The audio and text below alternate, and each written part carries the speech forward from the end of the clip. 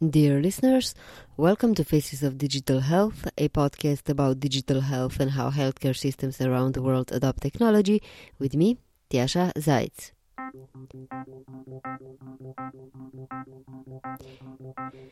If you work in healthcare IT, you must have heard the name Epic. Epic is a renowned EHR provider that covers around a third of the US healthcare market. In 2019, Epic launched Cosmos, a special program for data mining of patient data gathered in the Epic systems. Today, Epic Cosmos, which was built to enable easier clinical research for contributing Epic customers, contains over 178 million patient records from over 6.5 billion encounters in the US, representing patients in all 50 US states. In this episode's discussion, I spoke with Phil Lindemann, VP of Business Intelligence at Epic, and Epic's clinical informaticist Dave Little, who talked about the growth of data in Epic Cosmos. We discussed collaboration with external healthcare IT and app providers that can join Epic's app or card ecosystem. Dave and Phil also talked about needed improvements for easier collaboration with healthcare IT vendors and innovators outside Epic, and how they hope EHRs will evolve with novel technologies such as ChatGPT and AI and more. This discussion is part of a broader series of talks about healthcare data management in the US. I will publish an in-depth summary in our monthly newsletter, so make sure to subscribe to it by going to fodh.substack.com. The January edition offers an overview into natural language processing development in healthcare and the potential of ChatGPT in healthcare, so make sure to check it out at fodh.substack.com. The link is also in the show notes. We've got 3 more episodes to go in the broader series about healthcare data management in the US. The next one with Samir Uni, Business Development Lead for Healthcare at Palantir Foundry. Palantir Foundry is the world's leading platform for making decisions from data. So what that means is that from the starting point of where that data sits within an organization, we don't, bring external data sources to our customers. We simply enable them to make better use of the data that they have, all the way through to structuring, harmonizing, organizing that data, then to enabling our customers, their employees, their partners to make sense of that data in an operational capacity day to day, whether it's on the factory floor or in the research lab, is at the core of what we do. If you haven't yet, subscribe to the podcast to be notified about this next episode automatically. Now let's dive into today's discussion.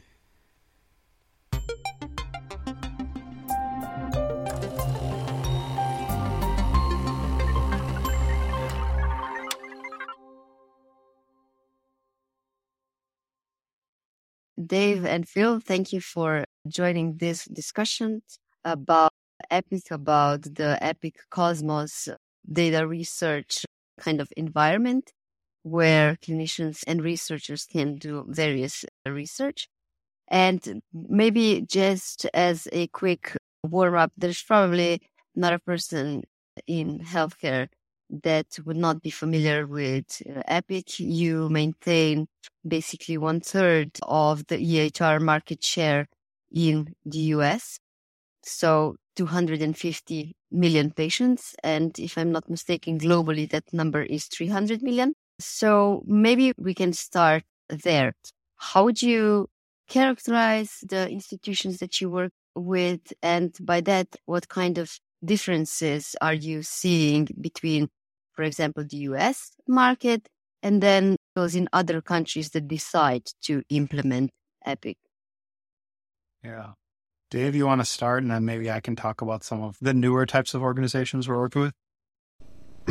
Sure. Yeah, I'll talk about the U.S., and maybe you can compare and contrast with the international. We have a variety of organizations that use Epic for their software. We have academic organizations. We have enterprise hospital systems. We have pediatric hospitals as another group that we specifically like to work with. We also have networks of rural.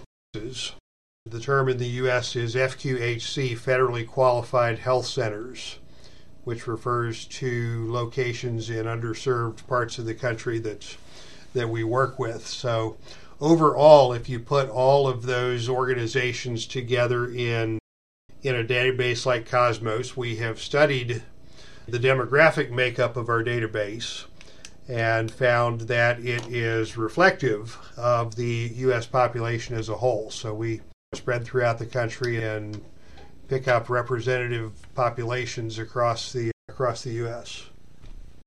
Yeah. So when I started at Epic, I think we might have had one or two sites that were outside of the U.S., and now we're in, I think, 15 different countries. And some of those was very different, primarily from an administrative standpoint. I think it's how care is paid for has a significant influence on some of the workflows. But what we did find is there's a lot of similarities in how the actual care is delivered. That is very repeatable as we go to different countries and work through their different care models. But it is the administration and how care is paid for that we see a lot of variation. And sometimes that means building a specific module that just works in that country or that region, which is obviously exciting, but very challenging. So I'd say that's the biggest thing that we've seen is a difference with the more broad markets that we're going into. And I think a lot of them are much bigger. If you look at Finland, if you look at Denmark, the Netherlands, it's something like 50 to 60% of some of those countries are on a version of Epic where they're able to interoperate and share information for analytics and research. So you get something that broad, those countries basically almost get their own little mini Cosmos in a way when they roll out Epic. So I think that's where we started, is groups looking at larger, can we have a large portion of the population? And now we're seeing where we're a hospital system and we'd like to install Epic, and we're seeing more and more of that grow. So it's a pretty active set of installs going on right now. I think we've got, don't remember the exact number, but several hundred staff in a Bristol office in the UK that is working with that region to roll out various hospitals and trusts there for the NHS. What is the latest number of data that's included in Epic Cosmos? And I just want us to clarify that a little bit, because when we're talking about healthcare data, different companies have different amounts of data from different sources. So, for example, I recently had an interview with the CEO and co-founder of Komodo Health, which has data from 330 million people in the US. So can we clarify the difference between the data in that database and in Epic Cosmos? I can't speak to how they compute that number or how they get there. I can say something that we take a lot of pride in and take a lot of time to develop is the deduplication efforts that occur within Cosmos, or occur largely in the larger Epic community. So today there's about 176 million patients in Cosmos. It's usually growing by a few million a month at the current rate that customers are onboarding. And of those 176 million, 50 million of them already have their chart being integrated from multiple organizations, meaning multiple organizations that have that patient in their medical records have joined Cosmos. And now those two charts have joined together in Cosmos to create a more longitudinal record. And that's something that really starts in the clinical care world. So if you roll back the clock, very early on, we were part of the group of organizations that really established the rules of the road for interoperability for care. I think there's interoperability, which means I'm receiving medical care right now. I need to be able to pull my chart and move it back and forth. That requires extremely high accuracy in, do I have the right patient?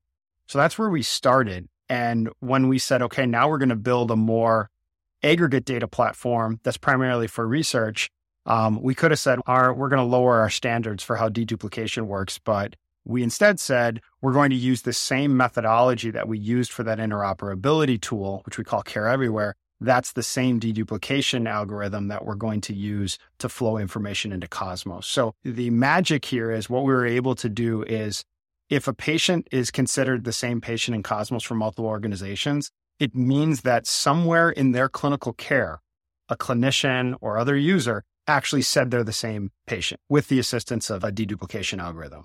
We don't use any fuzzy logic or post mapping or guessing on which patient charts to merge together. That is something you can do. We see that as not as accurate as relying on what happened during clinical care. So that's why we have the number we do. And right now, our expectation is about 50% of the patients in Cosmos when we're fully grown will have 2 or more charts. So that's what our estimates are based on all the links that we know exist in the community, is that 1 out of 2 patients is going to have multiple charts. And how does the data flow in Cosmos? So I mentioned in the beginning that the number that I found is that Epic covers around 250 million people. And then you mentioned 176 million people in Cosmos. So obviously, from the patient perspective, what I'm wondering is how does a patient opt in or opt out of having the data used? What are the rules there? Why the difference in the number?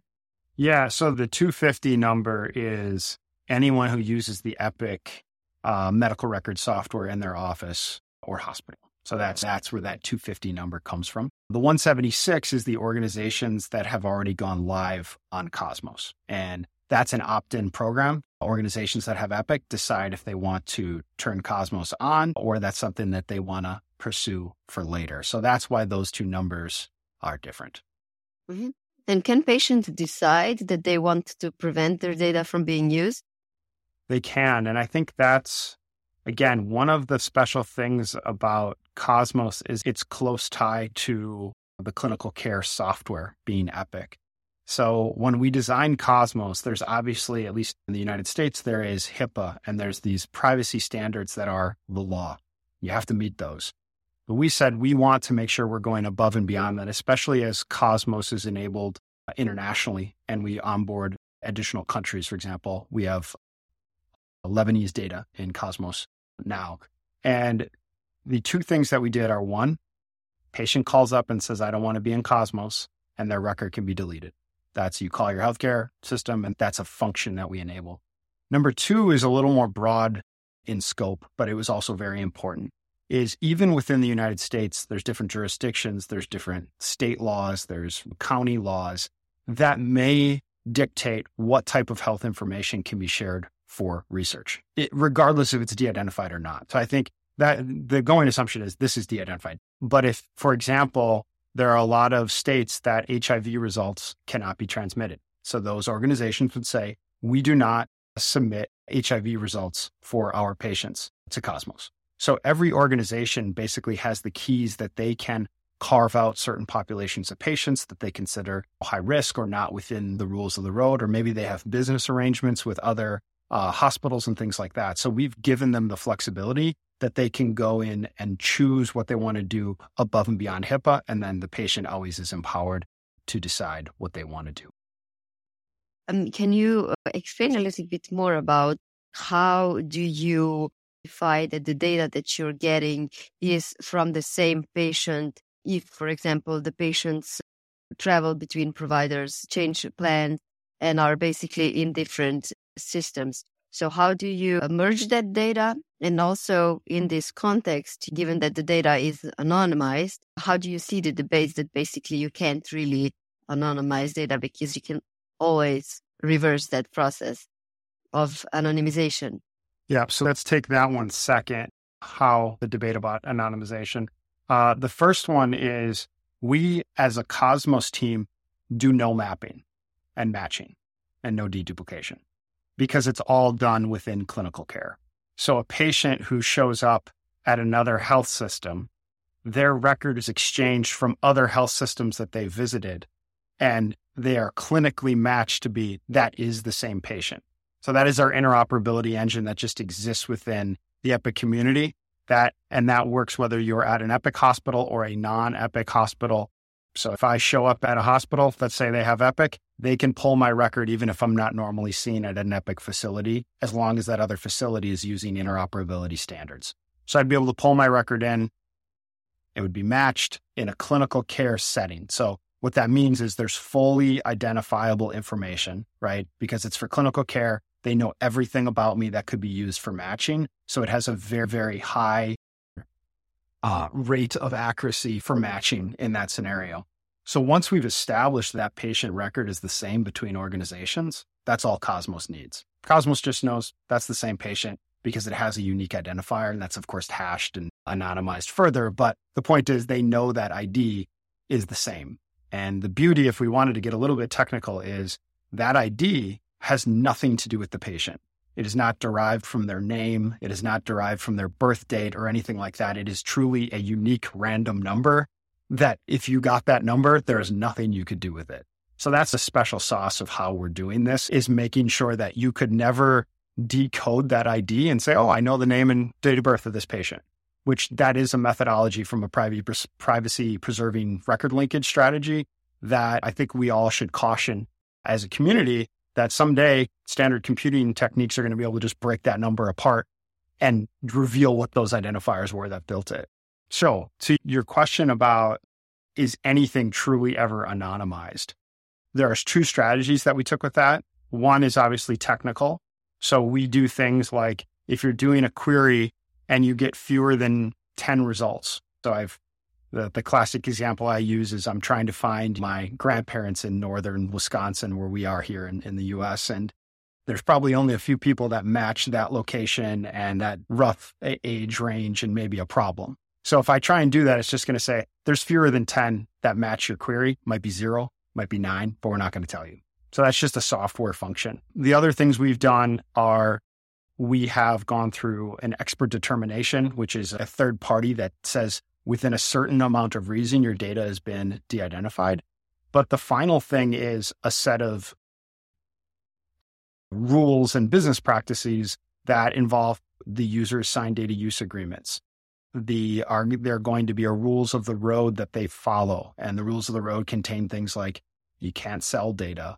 Data can't leave the secure enclave at the line level, things like that. So it's a combination of technology and business practices that we work with to ensure that the data can be as secure and unidentified as possible. But it is by no means perfect. And again, like the computer bug thing, I think, that is the reality of this data set, is you could always carve out down to something in some scenario, but that's why we have all those additional rules. And there are penalties. If someone were ever to be found doing that, their entire organization could be removed from Cosmos. So there's a pretty severe penalty for that. What are the limitations in terms of what kind of research can be done and who is actually eligible to apply for that research? Maybe Dave, you can take that one. In terms of who can apply for the research, any organization that is contributing data to Cosmos has the ability to study the data. We call those organizations subscribers. So if your organization is a Cosmos subscriber, then you can access that data for research purposes. We have a set number of users that are enabled at each organization. No organization has yet hit the ceiling. You have too many people looking at this, but we hope that problem will come along someday as more and more organizations get accustomed to using the data. There are really no limits into how you use the data that I'm aware, unless I'm missing something. Obviously, you can't sell it, you can't attempt to de-identify it, you can't publicize it, but in terms of the content of the questions that you want to study, it's limited only by what the data can take you to and not by any intellectual agreement. Phil, am I correct about that, or is there more nuance than that probably? Yeah, the language that we outlined is the research that you're doing has to be producing generalizable medical knowledge. So as long as is it fitting the spirit of that? That's what the rules of the road and the charter do. So for example, you can't compare hospital A and hospital B and say that one has worse quality. That's not allowed. That's not what we're doing with this, but it's generalizable knowledge is being produced, which means it should be in the public domain. It should be accessible to a large group of people, not just a single individual that can make medical decisions and learnings from it. And what kind of studies did you perhaps find most surprising or just insightful? Yeah, I can start off on that. I will first start by saying that Epic posts our results of our research to a website called epicresearch.org. And it's a publicly accessible website. It does not require a membership or a subscription fee or even an Epic affiliation of any sort. Anybody can go to epicresearch.org and see examples of research findings that have been produced here internally at Epic or in collaboration with our clients and our subscribers. I'll give you one example that I was recently involved in, which was a study of fentanyl testing in emergency departments around the United States. As we know, there's an opioid crisis that's around the world. When people come to the emergency department with an overdose, testing is performed, but we had a researcher in the state of Maryland at the University of Maryland out on the East Coast who became aware that fentanyl was not being tested in the standard emergency room protocols. And he studied that at a couple of hospitals that he was connected to and wanted to see if that trend was true across the country rather than just in his small sample size.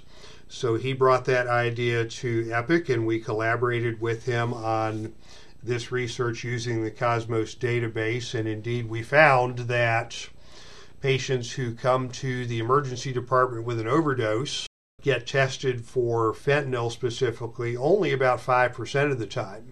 And that was a pretty eye-opening trend, and we have taken steps in Epic to not only put that out on our website and let folks know that this is happening, but also update some things in our own software that will encourage users to test for the fentanyl more frequently, as well as the work that the researchers from Maryland have done to propagate and publicize those findings. We mentioned that basically those are healthcare providers that contribute the data can also do the research. What about external vendors? Because having data is one thing, but having the right tools and the right knowledge to analyze and to figure out what you actually are looking for or trying to get out of the data with data science is another thing altogether. So what's the relation between that? So external vendors and the Cosmos. External vendors that are basically connected to your customers. Part of the philosophy of building Cosmos was around trust. And in order to allow all of these healthcare organizations to know that there could be a central trusted place where their data is going to reside, they had to have a reassurance of how it was going to be used. And the rules of the road as they stand now are the hands-on keyboard. The people that analyze the data have to be from that community of Epic researchers, which does include some of the largest, most prestigious academics in the world that are going to have their ability to have their research groups deal with it. But we did know there's probably going to be a broader circle of folks who are going to have questions and things like that. So the external groups can engage with those researchers at the Epic sites to examine questions and things like that. And certainly aggregate data can be taken out, but the line level hands-on keyboard, that is reserved for organizations that participate in Cosmos, which again, large portion of them are research institutions. And then what we've done, being more on the technology side of the Cosmos equation, we have built a data science enclave that has, depending on what side of the fence you're on, it has RStudio, it has books with a series of Python libraries, or just good old SQL and Excel if that's something that you're interested in. We've essentially given them a safe space that has all of the Cosmos data and then all of their favorite research tools that they can essentially go after that and start running their tests. And I guess the reason why I ask that is because obviously many developers, many innovators want to tap into the Epic's EHRs or any other EHR for that matter in order to either make the physician work easier or just because no healthcare vendor or IT vendor can really cover everything. There's always going to be innovators that are going to have new ideas about how various healthcare or medical issues could be addressed with the help of technologies. And sometimes just innovators would complain. It's not a secret that it's very difficult to build things on top of Epics with the integrations and everything. So I'm kind of wondering, what's your view on the way that the whole healthcare IT landscape is developing, and how do you see the collaborations with external providers of software solutions? yeah, I think how our customers choose to share their data is definitely something that they have a lot of optionality around. And there are a lot of groups that just from a pure data sharing participate in many different data sharing arrangements. Some of them are profitable. Some of them are for care. Some of them are to build predictive models. So I think the autonomy lies with the community that they can choose to do that. This particular iteration of it, Cosmos, has those access restrictions that we talked about. That said, from an innovation standpoint, you might be familiar with some of the integrations we have with the vendor community. So there's hundreds of applications that have connected and built on top of the Epic ecosystem. There's billions of API calls that happen back and forth between Epic with the different things that innovators have built an app, or they've built a content that can be run natively within Epic or jump out to another window or things like that. So it's definitely something that we endorse and encourage to be standards-based. So whether that be a FHIR or USCDI export of information, these are all things that I think we've always been at the forefront of making sure that those APIs and things are available so that you can build apps. It is hard. I think that's the thing, is it is hard to develop within healthcare. It is a complex system that has a lot of things that you need to learn and be able to embed yourself within departments. Like at Epic, one of the most important things that our R&D team is required to do every year is go on immersions, where you follow around doctors like Dave and you get to feel their pain. You get to see if the thing you made doesn't work. And I think that's a really humbling experience that I would encourage our entire industry to spend time every year and go follow people around and feel the pain. And I think we'll all be building better products when we do those types of things. If you go to a more general question, when EHRs were first implemented in the US, funding was available, so the development happened relatively fast, and not all things were perhaps predicted about what's going to happen. Data standards weren't defined as well as they are today, and consequently various challenges emerged, like from vendor lock-in because of the proprietary standards of different healthcare providers, and FHIR is kind of solving that to an extent with the exchange of data, and there's new approaches into how to address those issues. Additionally, initially, the EHR systems were built for billing purposes and weren't necessarily friendly to the clinical workflows. So just from that perspective, I'm wondering, Phil, what was the development of the data analytics mindset in Epic? How did that develop in terms of what was analyzed first, and how did the whole thinking go from that further on with the whole development of the EHR landscape? Actually, maybe Dave can answer. I think we want to push back on that these are billing systems. No, I'm not saying that these are billing systems, but in the initial stages, and I'm talking about 15 years ago when, the whole EHR development started, that the primary purpose was often made for billing, which left aside the whole UX discussions and considerations that are much more prevalent today. And that's just a natural evolution of the EHR that happened, and it's not specifically tied necessarily to Epic. It's just how the whole industry has been developing. It's many of the EHR systems that if you look at them today in terms of the design, still look very old compared to many novel and nicely designed apps, because it's just how things are changing. I would say two things about that. The first thing I would say is look at the demographics of the physician population in the U.S. and around the world. And I transitioned from practicing medicine to becoming an informaticist right as the HITECH Act was going into play. And in fact, Epic wanted to expand its physician team, so they needed extra docs to come in and help with these extra rollouts as more and more organizations were going live. And in that time frame, organizations were converting for the very first time, and physicians were converting for the very first time from a paper chart to a computer chart. Brand new experience.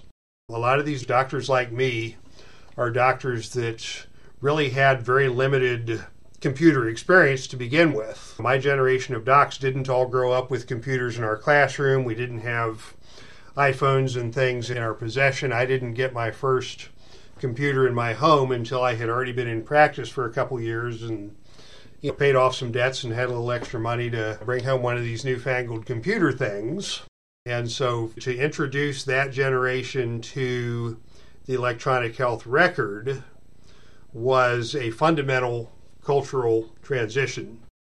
Billing was a big part of it, or was a part of it, because of the second issue I'll bring up, which is the regulatory environment. There are so many things that physicians are compelled to do to meet regulations and meet quality standards and meet all of these external expectations that all has to go into the record. In the old days, you wrote a note, you handed it to your billing person analyzed your note and sent off your bill, and that all happened in a black box somewhere. And now with the physician being at the computer, big cultural change. I've never used a computer before. I've never had to do billing before. I've never had to keep all this data for external records, because it used to be the insurance people would send people in to review your paper charts for you to look at your quality metrics. And now all of that is a new part of this computer world that added layer after layer of complexity to physicians who were not all of that computer cultured to begin with. So yeah, that was a very hard transition. Fast forward 15 years to today, more and more physicians who are coming into practice grew up playing World of Warfare or World of Warcraft or whatever the thing is, and with computers in their home and in their classroom and in their environment. And they are very accustomed to all of the manual skills that it takes to successfully complete a task using a computer. This is also a generation that sees the whole nature of data very differently. Getting EHRs back 15 years ago were just basically electronic replications of the paper chart. How can we make a thing in the computer that looks like the thing that we had in our paper chart so that we know where to find what we're looking for? But with the new generation of these computer savvy, they see the world in 3D much more than they see the world in a medical chart. And the whole nature of the EHR, I think, is going to be transformed radically as that cadre of young physicians and young software developers comes into this world of medicine looking at healthcare and data and systems and things in a very different light based upon their upbringing and their education and their background. Yes, old EHRs, very hard to use. And billing got blamed for a lot of it, and there's probably some kernel of truth to that.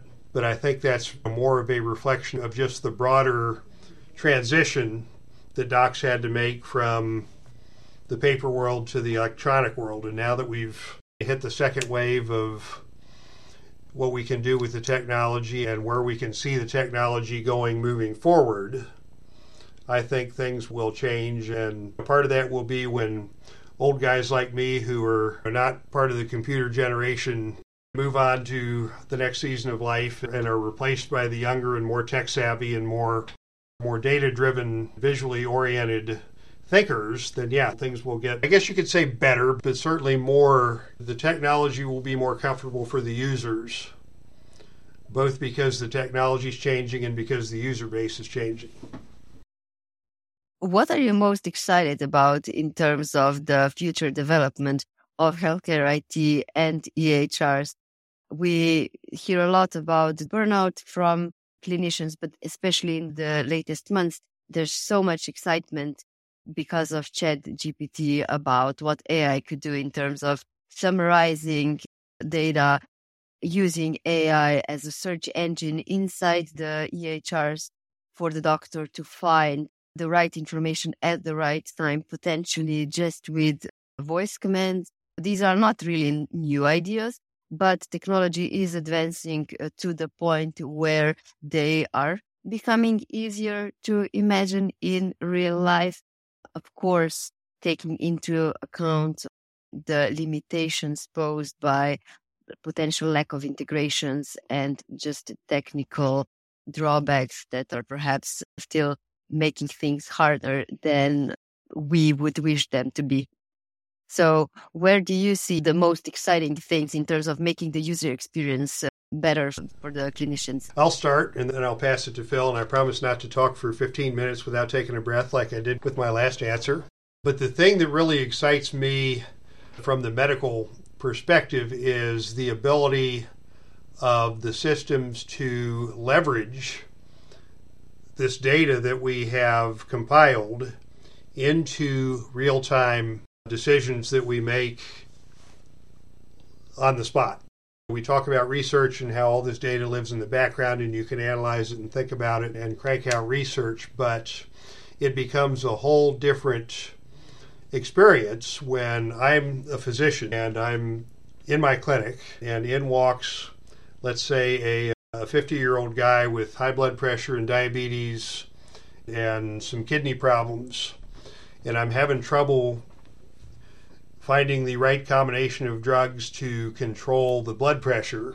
But now I've got at my fingertips a database of 170 million patients, and the system can quickly narrow that down to 100 patients or 1,000 patients that fit that similar profile, the age, the conditions, the medications, and can look at all of the different treatments that have been provided within that group of patients and see which ones had the best outcomes and make the recommendations to say, hey, drug A was given to a subset of these patients and they did really well. Drug B was given to a different subset and they did less well. And I can now see that happen before my eyes in real time. I don't have to say, hey, patient, sit tight. Let me go read medical journals for half an hour to figure out what I'm going to do with you.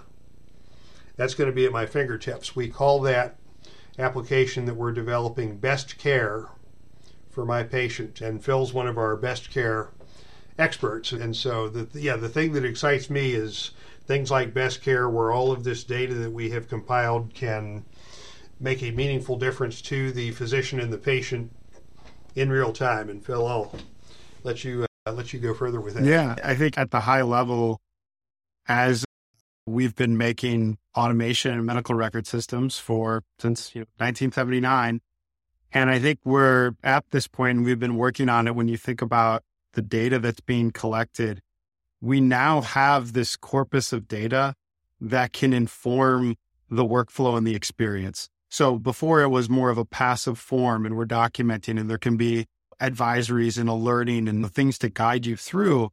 But now you have the other brains of every other clinician that's ever made a medical decision before being synthesized into that. So it gives our developers an entire new world in which to develop, where every single screen or UI that they're designing, they can say, how could I enrich this if I had basically all of the other information that was ever entered into this screen before? how would I design it differently? How would I be highlighting the right information and floating it up to the top? So certainly ChatGPT is large language models are a very exciting avenue that we're going to pursue for that.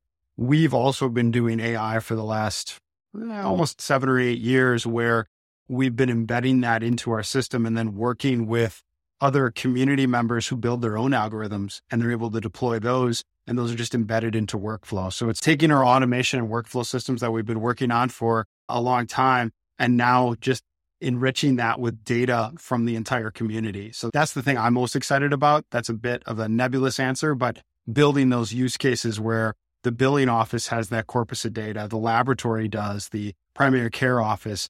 There is a lot of opportunity of how we can work with the community, both vendors and our healthcare community, to see what we can build. What's the most difficult thing from your perspective in your product development and the introduction of solutions such as AI? Because different hospitals, different clinical guidelines, different opinions about how care could be delivered can pose challenges when you're trying to build software, because you can't build a one-size-fits-all. And you mentioned earlier, how once a year you basically go shadow clinicians just to really walk in their shoes and have the idea of what they're doing and how they're doing it and how you could improve your thinking in product development. But it's nothing unusual that probably many users would want even more support, even more configuration based on their own specific needs. That's just because different people have different preferences. So how do you look at that as a large company as Epic is? Yeah, I would say the hardest part of some of these advanced projects are they are not turn it on and they will come, or build it and they will come.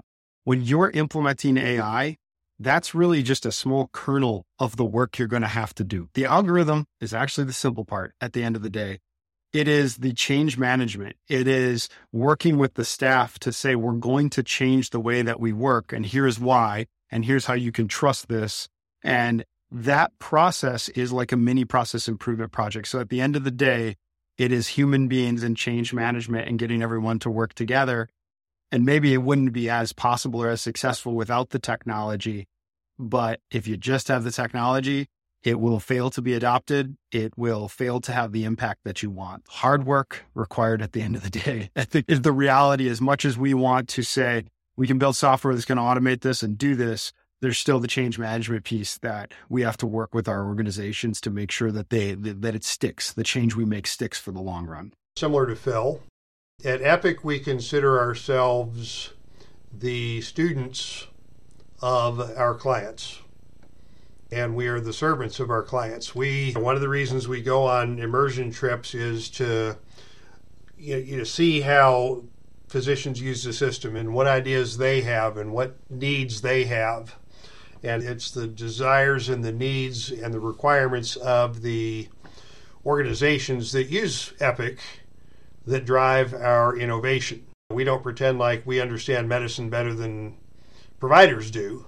We look to their needs and their workflows and situations on these immersion trips. And immersion trips are not as bad as Phil makes them out to be. It's really, in fact, fascinating to just see how differently so many physicians practice and how differently they deploy the tools to meet their different needs. And the ideas that you come back with are really one of the most fascinating parts of this job, is seeing and hearing what folks are doing.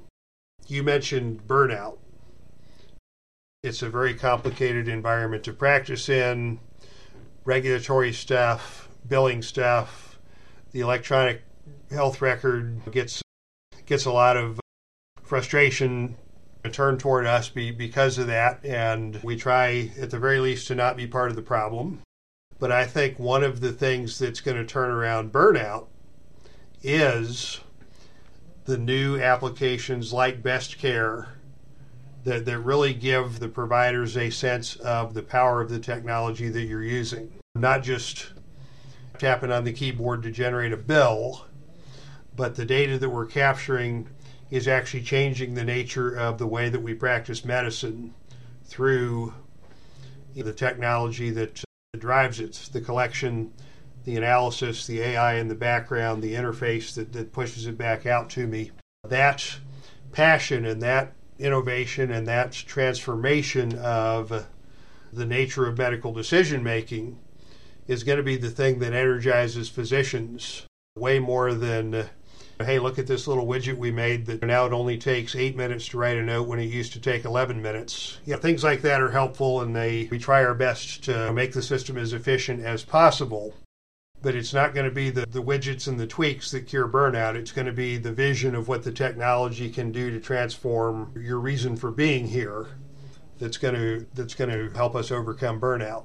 If we move just for a second from the end users and clinicians also to the other healthcare IT or app providers. So in 2017, Epic created the App Orchard, which is the marketplace to distribute promising software products made by outsiders. Is there anything that you would want to see improved there in terms of the collaboration that you have with these outside providers? So for anyone that's perhaps not familiar with this whole ecosystem, I don't know, what would your kind of recommendation, message, or assessment be?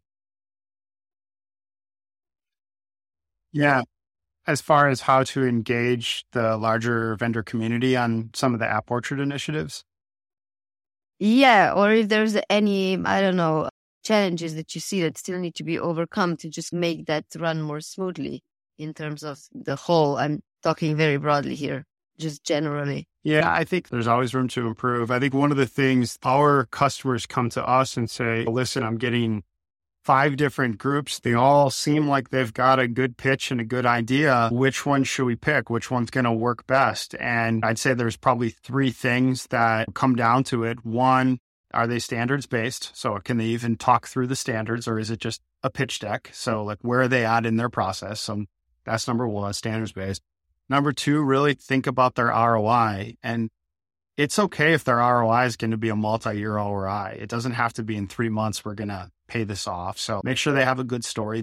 And then the next thing is make sure they're willing to engage with you. Make sure they're willing to come on site and they're willing to get deep into the problem and partner with you.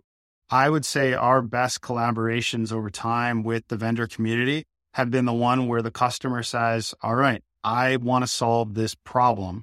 And I think between the two of you, we can do that and walk through that process after the customer has already gone through and said, this is the problem that I'm trying to solve, and these are the groups that I want to help me solve it. And I think sometimes that process happens out of order, which adds to confusion and frustrates some of the organizations that we work with, where they might have felt something was going to do something and they didn't fully understand the scope of it. So I think it's basic, but it is just the general communication up front of what is the problem we're trying to solve? How does this solve it? ROI associated with it? Do we have APIs and standards that can make sure that this is successful?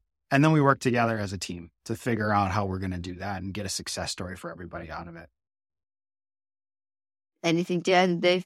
What I would like the world to be like 10 years from now, I would love for that whole process to be easier. I would love for physicians themselves to be able to easily build these apps and not have to bring in an outside computer geek to help them meet their information needs. And part of the culture and technology, like we talked about with old docs don't know how to use computers as well as young docs do.